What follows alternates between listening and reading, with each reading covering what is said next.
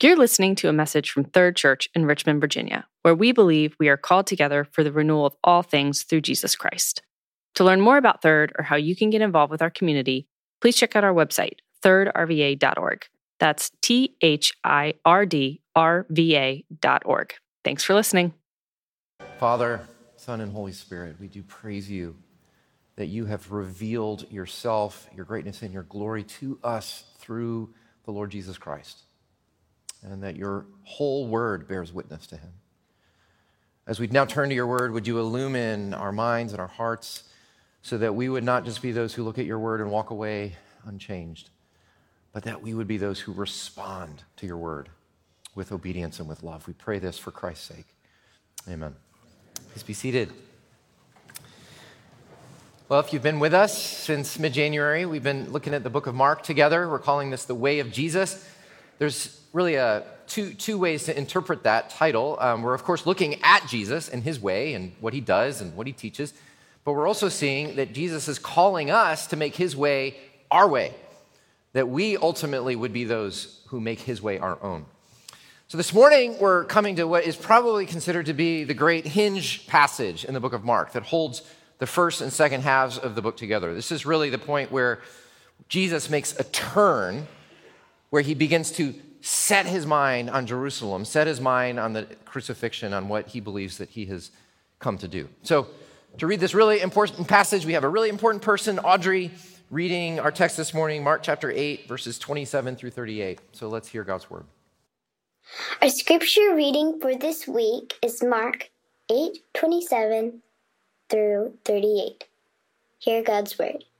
Jesus and his disciples went on to the villages around Caesarea Philippi. On the way he asked them, "Who do people say I am?" They replied, "Some say John the Baptist, others say Elijah, and still others, one of the prophets." "But what about you?" he asked. "Who do you say I am?"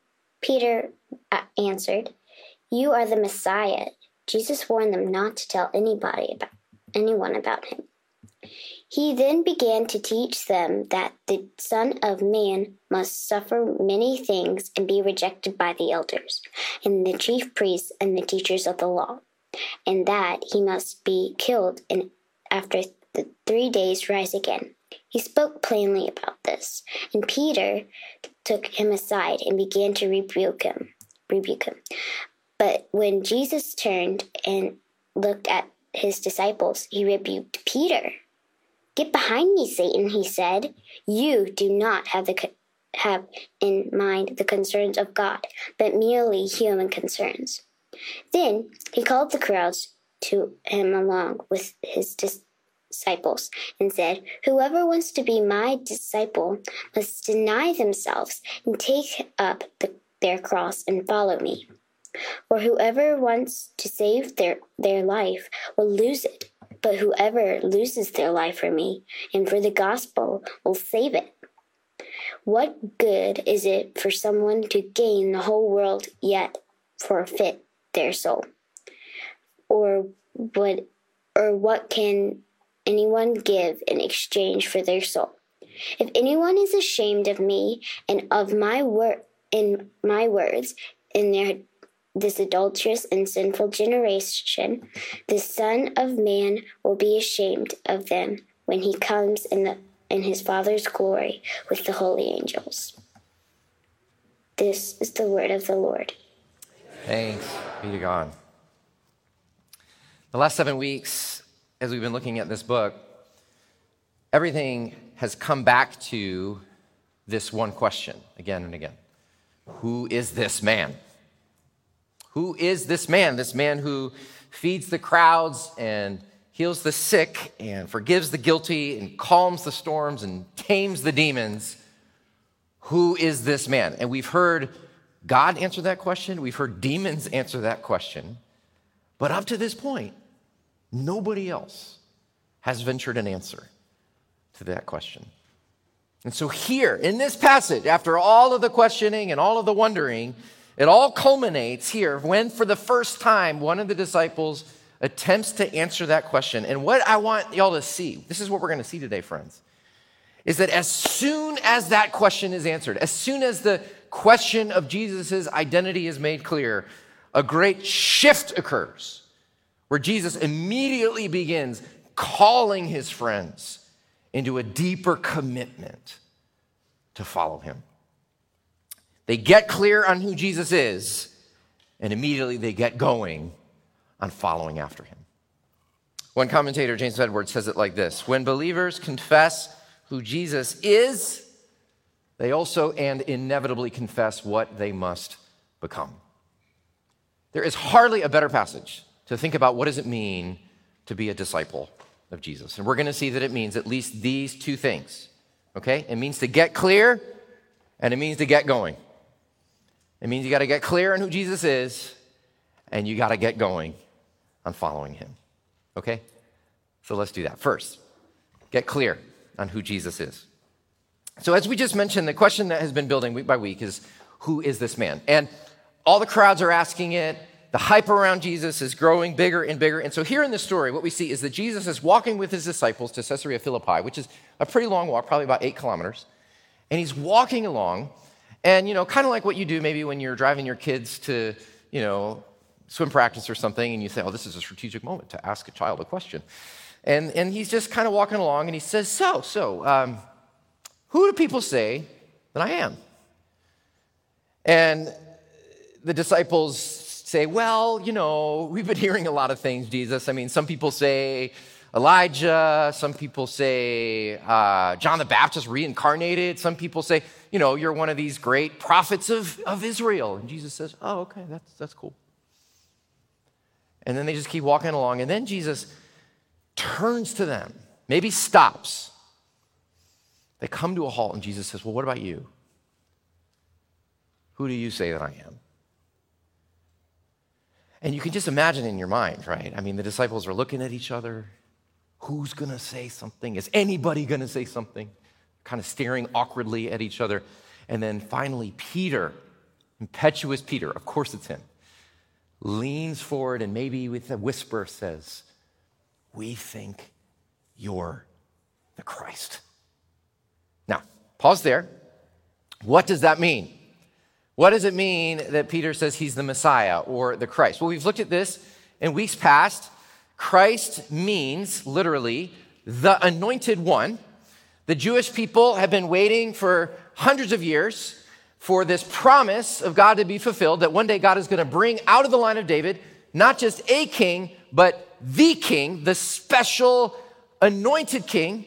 And this king is going to finally put the world right. This king would fight against evil and injustice.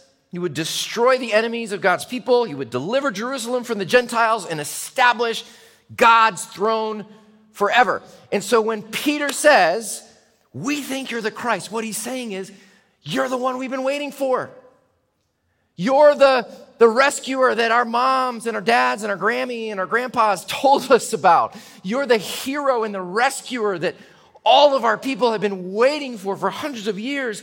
You are the one. And Jesus says, bingo. And he warns them not to tell anyone about him yet because he's still got a lot of work to do before the word gets out, okay? So that's verses 27 through 30. But what happens next is truly astonishing. I want you guys to just try to put yourself in the minds of the disciples for a moment, okay? They are an oppressed people. They have been crushed under the tyrannic rule of Rome. They have been demoralized all of their lives, waiting for this great political hero rescuer to come and deliver them. And suddenly, here he is, right in front of them. Can you imagine how excited they must have been, how much anticipation they must have felt? And they are just ready for Jesus to say, it's go time, y'all. Peter, you get the swords. Philip, you get the spears. They're ready for Jesus to pull out his whiteboard and start mapping how they're going to flank Jerusalem and take the throne. I mean, they are just ready for what they've been waiting for. And instead, Jesus says this. Jesus then began to teach them that the Son of Man, that's another name for Messiah, must suffer many things and be rejected by the elders, the chief priests, and the teachers of the law, and must be killed. I just want you to try to feel the bewilderment, the disorientation they must have been feeling at this moment. Did any of y'all see the Super Bowl a few weeks ago? There's this big game on TV sometimes, once a year. And this is just a silly illustration, but the game was in the final quarter of the game. There were actually just a few minutes left of the game, and the Rams were losing 20-16 to the Bengals. And so they had to score a touchdown. They were down by 4. They had to score a touchdown to win. Now, can you imagine if in that last final drive, with just a couple minutes on the clock, if the quarterback, Matthew Stafford, if he had gotten his team together and he said, okay, guys, here's the plan. When I say hike, I want you offensive linemen to move out of the way so that those linebackers can rush on in, knock me down, trample me on the ground, force a fumble, grab the ball, and run for a touchdown. That's the plan. Ready? Break. No, they would have been like, you're insane, man. Get off the field. Get a new quarterback. It doesn't make any sense. And that's just probably a tiny little bit of what the disciples must have felt like at this moment. But of course, it was way more intense because they weren't just talking about winning the Super Bowl. They were banking on Jesus to win the fight for the world. And this was such an extreme, radical departure from anything that they've ever been told about the Messiah that you can see Peter's almost violent reaction. Look at verse 32. He starts to rebuke Jesus. That's the same word that was used when Peter was rebuking demons or rebuking the storm. He rebukes Jesus with the strongest possible language. This is not the plan, Jesus. This is not the agenda. This is not what the Messiah is supposed to do. If you're the Messiah, you're supposed to win, not lose. You're supposed to conquer, not suffer. You're supposed to triumph, not die. In fact, to suffer and die is precisely the opposite of what a Messiah is supposed to do.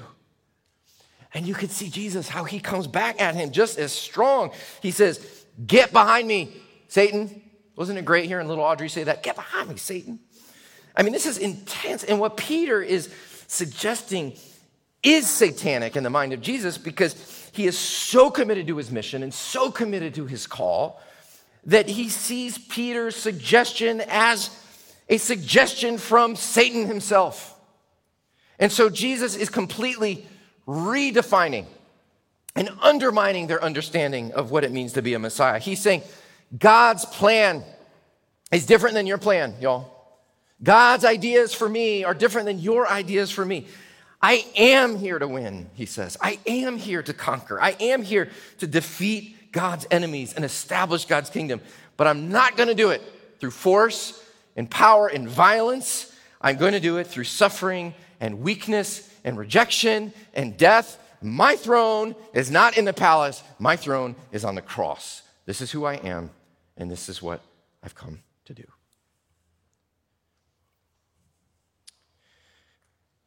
One little application here before we move on. What we learn here is that the first part of becoming a disciple of Jesus is that you got to get clear. You got to get clear on his identity. Notice that Jesus doesn't let his disciples stand on the fence anymore, right? He's let them for a while, for a long time. They've seen what he's done. They've hung out with him, but now he's not going to let them be passive observers anymore. He says, time's up, guys. Time to turn in the tests. Who do you say that I am? And what I want to suggest to you guys is that Jesus does this to every single person eventually. That there comes a moment in every person's life where you do have to actually answer that question for yourself. It's okay to hang out for a while. And we actually want Third to be a place where different people in all different places on the spiritual journey can feel comfortable. It's good and okay for you to have doubts and struggles. Skeptics are really welcome here. I want you to feel comfortable with that. Kids, students, young people, it's okay for you to just listen for a while and not even entirely know what you think about things sometimes, right? It's okay. Here's what I want to say to you, though, is that there does come a point in every person's life where you realize that Jesus is looking at you. And he's saying, who do you say that I am? And at that point, you can't rely on someone else's answer to that question. You can't rely on your church's answer. You can't rely on your mom and dad's answer. You can't rely on your spouse's answer. You can't rely on your pastor's or youth pastor's answer. There comes a point where Jesus is looking at you and he is asking you that question. And at that point, you can say a couple of different things. You can say, well, I believe that Jesus is a great religious teacher. He's a powerful prophet. He's an exemplary moral religious figure. And if you answer that way, then you can pretty much ignore him for the rest of your life. But if you say, and this is the big if, friends, because I know a lot of you are in this position, if you say that you believe that Jesus is the Christ, the Son of God, then I need to warn you for what's about to happen on the second point. Because if you dare to claim that Jesus is the Christ, it means that it is a decision that must and will change the whole direction of your life forever. Change the whole direction. Because to believe that Jesus is the Christ also means to accept the kind of Messiah he is. Not a warrior, not a political conqueror, but not a means to get the good life you always wanted. But to choose this king is to choose a way of life that no one would ever likely choose on their own. Who do you say that he is? Got to get clear on who Jesus is. The second thing that Jesus does, though, is you got to get going on following him. Kids, have you ever answered a really difficult question at school and your teacher was so excited that they just gave you a prize or award or something for doing such a good job? I think that Jesus must be really excited here because he's the teacher and they're his students, and they finally, after all this time, these knuckleheads, finally get who he is. They answer correctly. And so what does Jesus give them as a prize for getting the answer right? Well, look at verse 34. Then he called the crowd to him along with his disciples, and he said, whoever wants to be my disciple must deny themselves and take up their cross and follow me. Now, it must have been shocking enough for Jesus to talk about his own suffering and death, but now he suddenly talks about their suffering and death. This is like the worst prize ever. What does this mean to take up your cross? Unfortunately, taking up your cross or bearing a cross has become a pejorative phrase which basically refers to putting up with something annoying or inconvenient, like a delayed plane or a knee injury or a coffee shop without Wi-Fi, right? It's my terrible cross to bear. We even have made the cross pretty, like people wear it around their necks, like a piece of jewelry. Or we make it pretty with flowers and calligraphy and put it on the wall. It's lost its sting. It's lost its offense. It's really hard for us to hear the offense of what this would have sounded like to the disciples. Imagine if tomorrow morning you walked into your school or office and somebody was wearing this around their neck, something like this. Do you see what this is? It's an electric chair. This is very strange. I know. And I made this because I want you to feel the horrific offense of what this would have felt like. The cross was the greatest symbol of humiliation and shame in the Roman world. The Romans reserved the cross for only the worst criminals to preserve for them the most horrific and humiliating and shameful death. If you saw a person walking down the street bearing a cross, you would not wonder where they were going. You would not say, hey, what's up, man? Where are you going? You would know that that is a person who is a condemned criminal on their way to their own execution. And Jesus says, this is what it means to follow me. Do you see what this means? This is not like a little tweaking or some few adjustments to your life. To do this is a complete renunciation of your agenda. It's a complete abandonment of your plans. It's a willingness to follow Jesus on this downward path of suffering, and that ultimately, Jesus says, will end in death. Dietrich Bonhoeffer says, when Christ calls a person, he says, come and die. That's the invitation. Come follow me.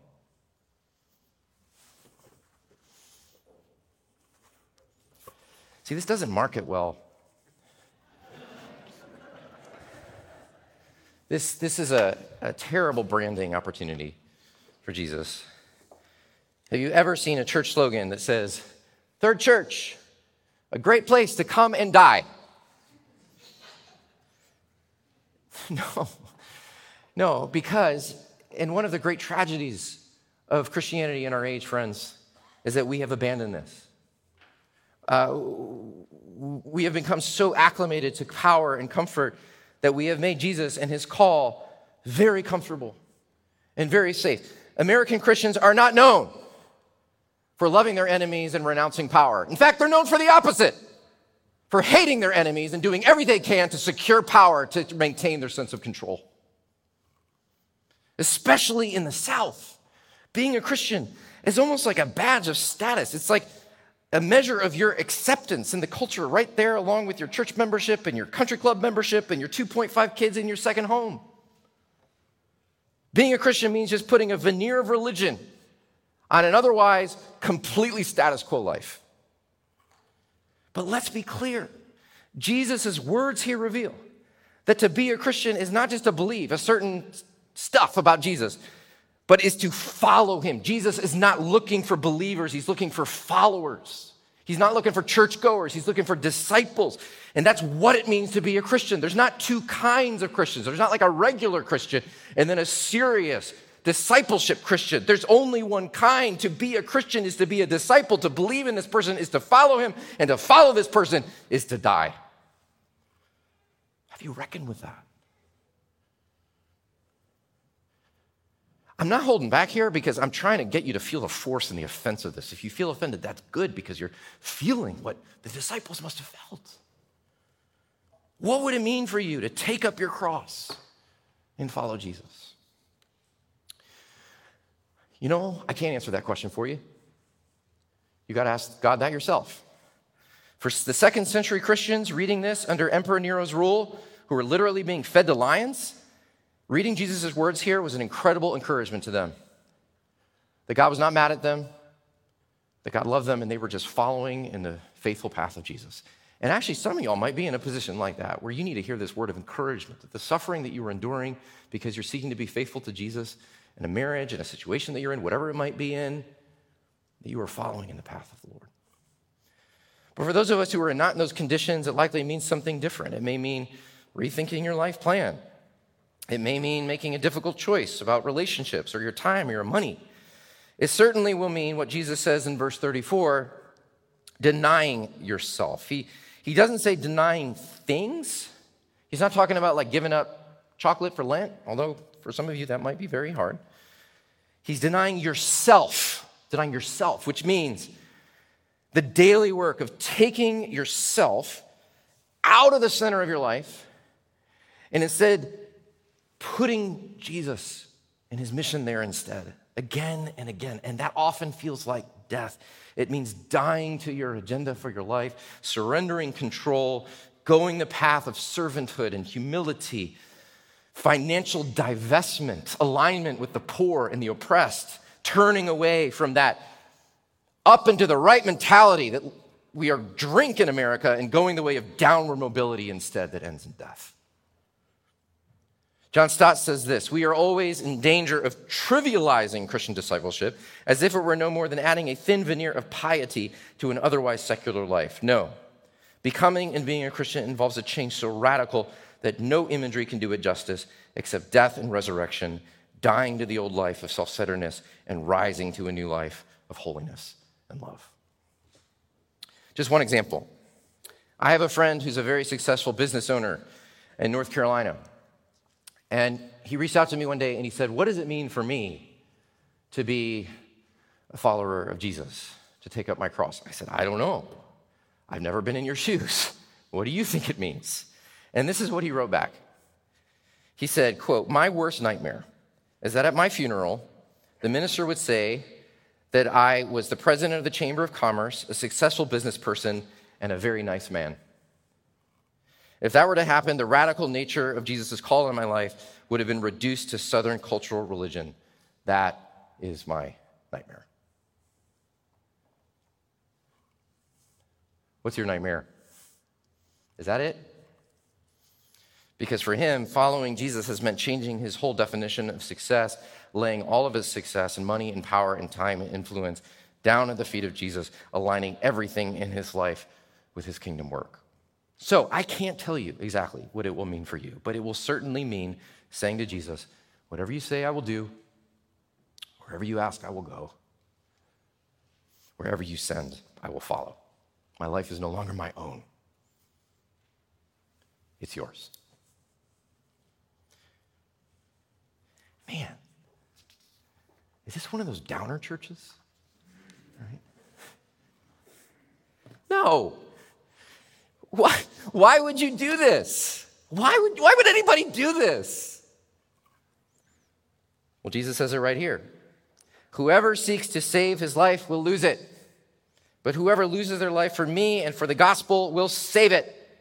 What good is it for someone to gain the whole world, yet forfeit their soul? Or what can anyone give in exchange for their soul? See, Jesus is not inviting you guys to take up your cross and follow him because he's trying to ruin your life.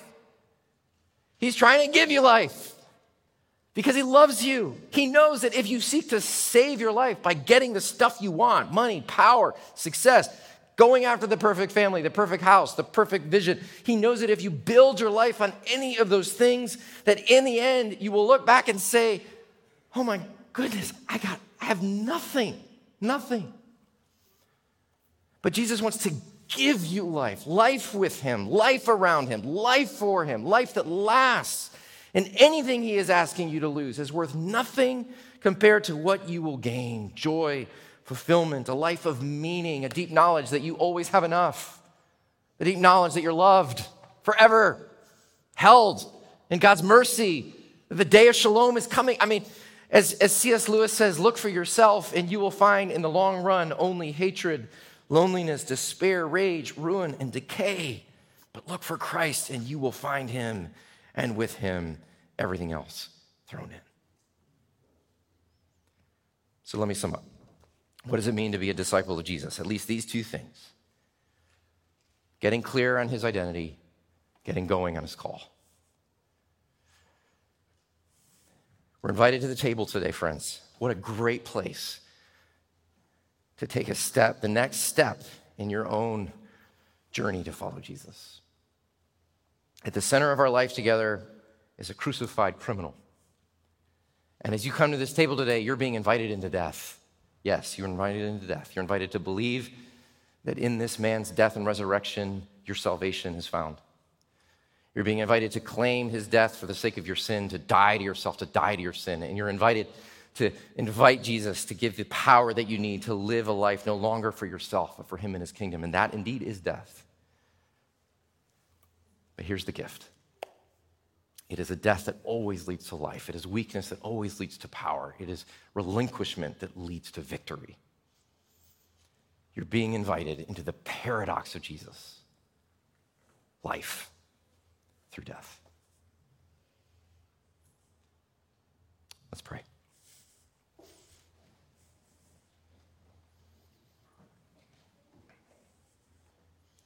Lord Jesus, this is indeed a hard call. And yet, in another way, it's an easy call. Because this is the way, the only way to ultimate life, to renounce our sin and selfishness, to turn away from a life that is centered upon ourselves and our own kingdoms, and to turn instead to you and to take up our own cross that we might follow you, even if it means suffering and pain and death. Lord, this sounds really hard, and yet it sounds really easy, because what we get in following you, what we get, the peace, the joy, the life, the everlasting hope, the promise, the fellowship of the Trinity, what we get is so much more than anything that we lose. And I pray today that you would give us faith to see all that we gain in Christ, that we might come to this table as ready to receive the grace of our crucified Lord. We pray this in Jesus' name. Amen.